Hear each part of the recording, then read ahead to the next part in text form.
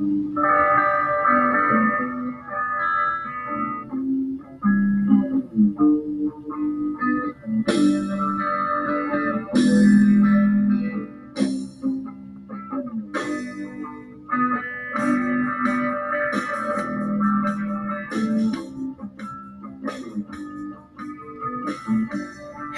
and welcome once again to Refresher, the Pop Culture Therapy Podcast. I'm Chris Levine, and I will be your host again this time around. The film that we're going to analyze this time was actually a concert performance. It was musical, it was comedic, it was bizarre, and just a standalone piece of performance art. Now, when one says performance art, we may think of maybe individual interpretation of something or a social statement, or I guess maybe you'd say high art, right? Well, this is really none of the above. But it, through humor, staged confusion on purpose and staged intense humanness on purpose. See, it was performance art, but it was performance art that the audience could actually understand and really get behind. On this, the 8th episode of the Psychology of Film by a Prop Maker's Son series, we are going to look at the 1979 concert film entitled Andy Kaufman Plays Carnegie Hall. Now, here's some highlights. At the very beginning of this performance, a man who calls himself Tony Clifton is introduced.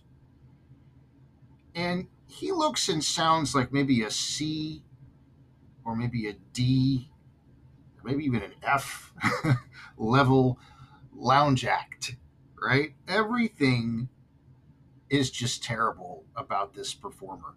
But everything points to this being Andy Kaufman in disguise. Then, after this person does this really pathetic performance, for absolutely no explainable reason, a group of little kids come out and do a cute and somehow also vicious version of The Age of Aquarius. Then Andy Kaufman comes out for the first time, unless he was actually in the Tony Clifton costume already. I'm not sure. And he introduces his visiting grandmother who has come to see this special show. Later on, we're going to find out that that grandmother is Robin Williams in disguise. So what happens during this thing?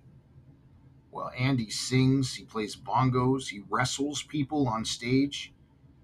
He acts like a really terrible foreign comedian who turns into a scarily convincing Elvis Presley. And by the way, Elvis Presley at the time hadn't been gone for very long. It's a pretty bold move. Andy at one point has the audience embrace each other physically and starts a sing-along of the song This Friendly World.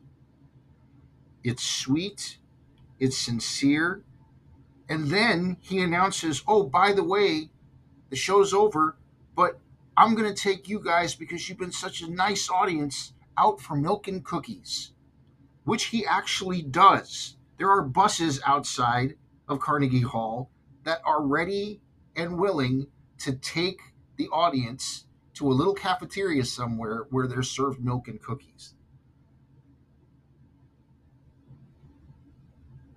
To me, though, the highlight and why I chose this to look at on a psychological level involves the actress Eleanor Cody Gould. This is what happens. So Andy shows an old cowboy musical movie scene, a real one. Then brings Eleanor out, introducing her as one of the performers that we just watched in the film when she was a young lady. Now, much older, this elderly lady is asked to recreate her choreography. And the music goes a little faster and she tries to keep up. And it goes a little faster and she tries to keep up until it appears as though she has a heart attack and passes out. Now, this is a comedy show, but things get dark. The person running the stage is putting on the house lights, telling people to quiet down, and it looks like they're doing CPR. You start wondering, wait a minute,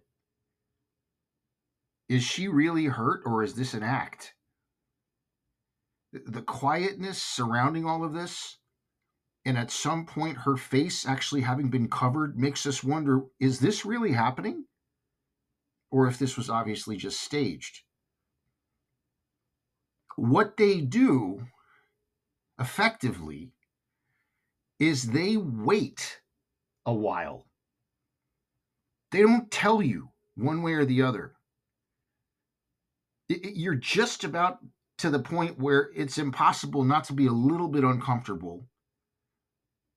Then Andy comes back on stage with an Indian headdress on, does a chant and a resurrection dance, and Eleanor sits up, is saved, and comes back to life. It's very funny. But here's the thing. It was legit serious for a minute at least. But at the same time, it was funny the entire time. It's like in the process, you internally question, should this be funny? Because you're not sure quite what's going on. What he's done here is he's playing with your head, and it's brilliant. There's a website called the Emboldened Psychology site, and it says that a prank oftentimes releases inhibition, liberating us for a moment from having to act properly. And that practical jokes are a subtle form of play fighting. Jokes imply a sense of closeness or insider group feelings in the relationship. That is, you tend to prank those you believe you're close to or those who you believe can handle the joke. And that's the thing here. Andy feels that camaraderie with his audience. And as part of the audience, including if you're watching it on television or it's on YouTube right now, if you're in that audience, Andy feels like your friend from the minute that he hits the stage. Ironically, have you noticed I've been calling him Andy this whole time? That wasn't by design. It just sort of has been happening. Oh, and by the way, Tony Clifton at the end of the show comes out again while Andy is already on the stage, and they duet together. So, was it Andy in a costume at the beginning of the show?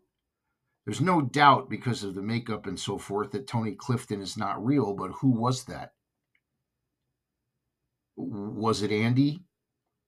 Or was it this other person in the costume who may be coming out later to duet with Andy? I have seen this film dozens of times, and it always leaves me in a happier place. It's weird. It's really weird. And I'm only trying to imagine how much weirder it must have been in 1979, 1980 when it came out. I saw it as a grown man. It connects in a way that more traditional stand-up comedians honestly never really have for me. I mean, some of them affect me. I think some are very funny. But this is different. I'm telling you, this is performance art.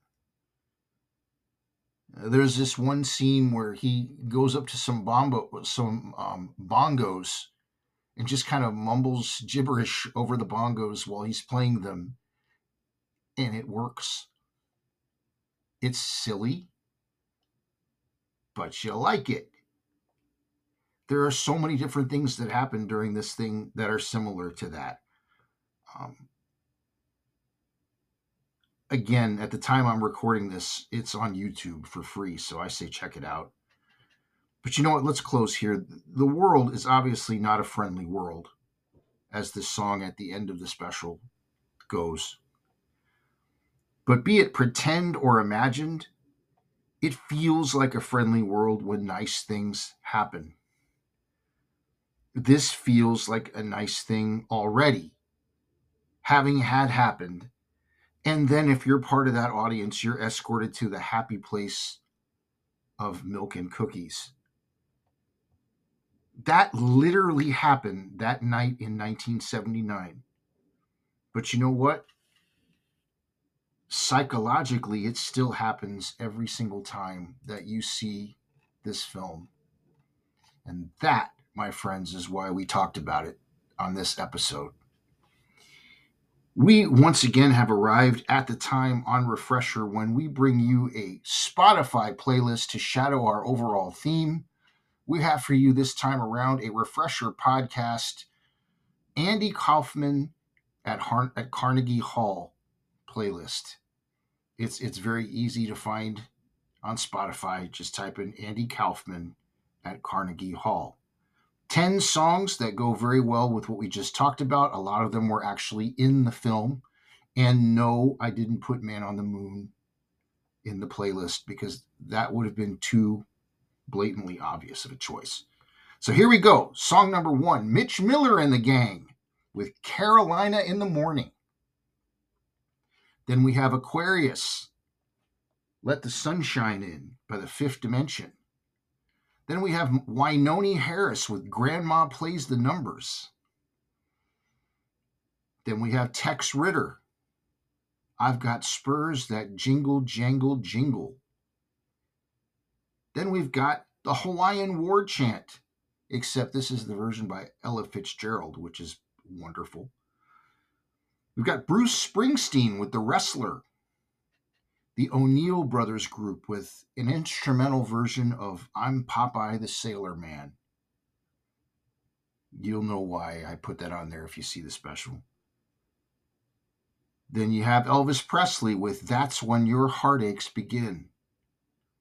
Fabian with This Friendly World.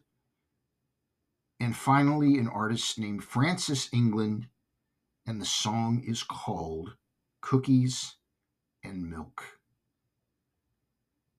That, my friends, is our new playlist for this episode. It's really easy to find again on Spotify. Just type in Refresher Podcast Andy Kaufman at Carnegie Hall.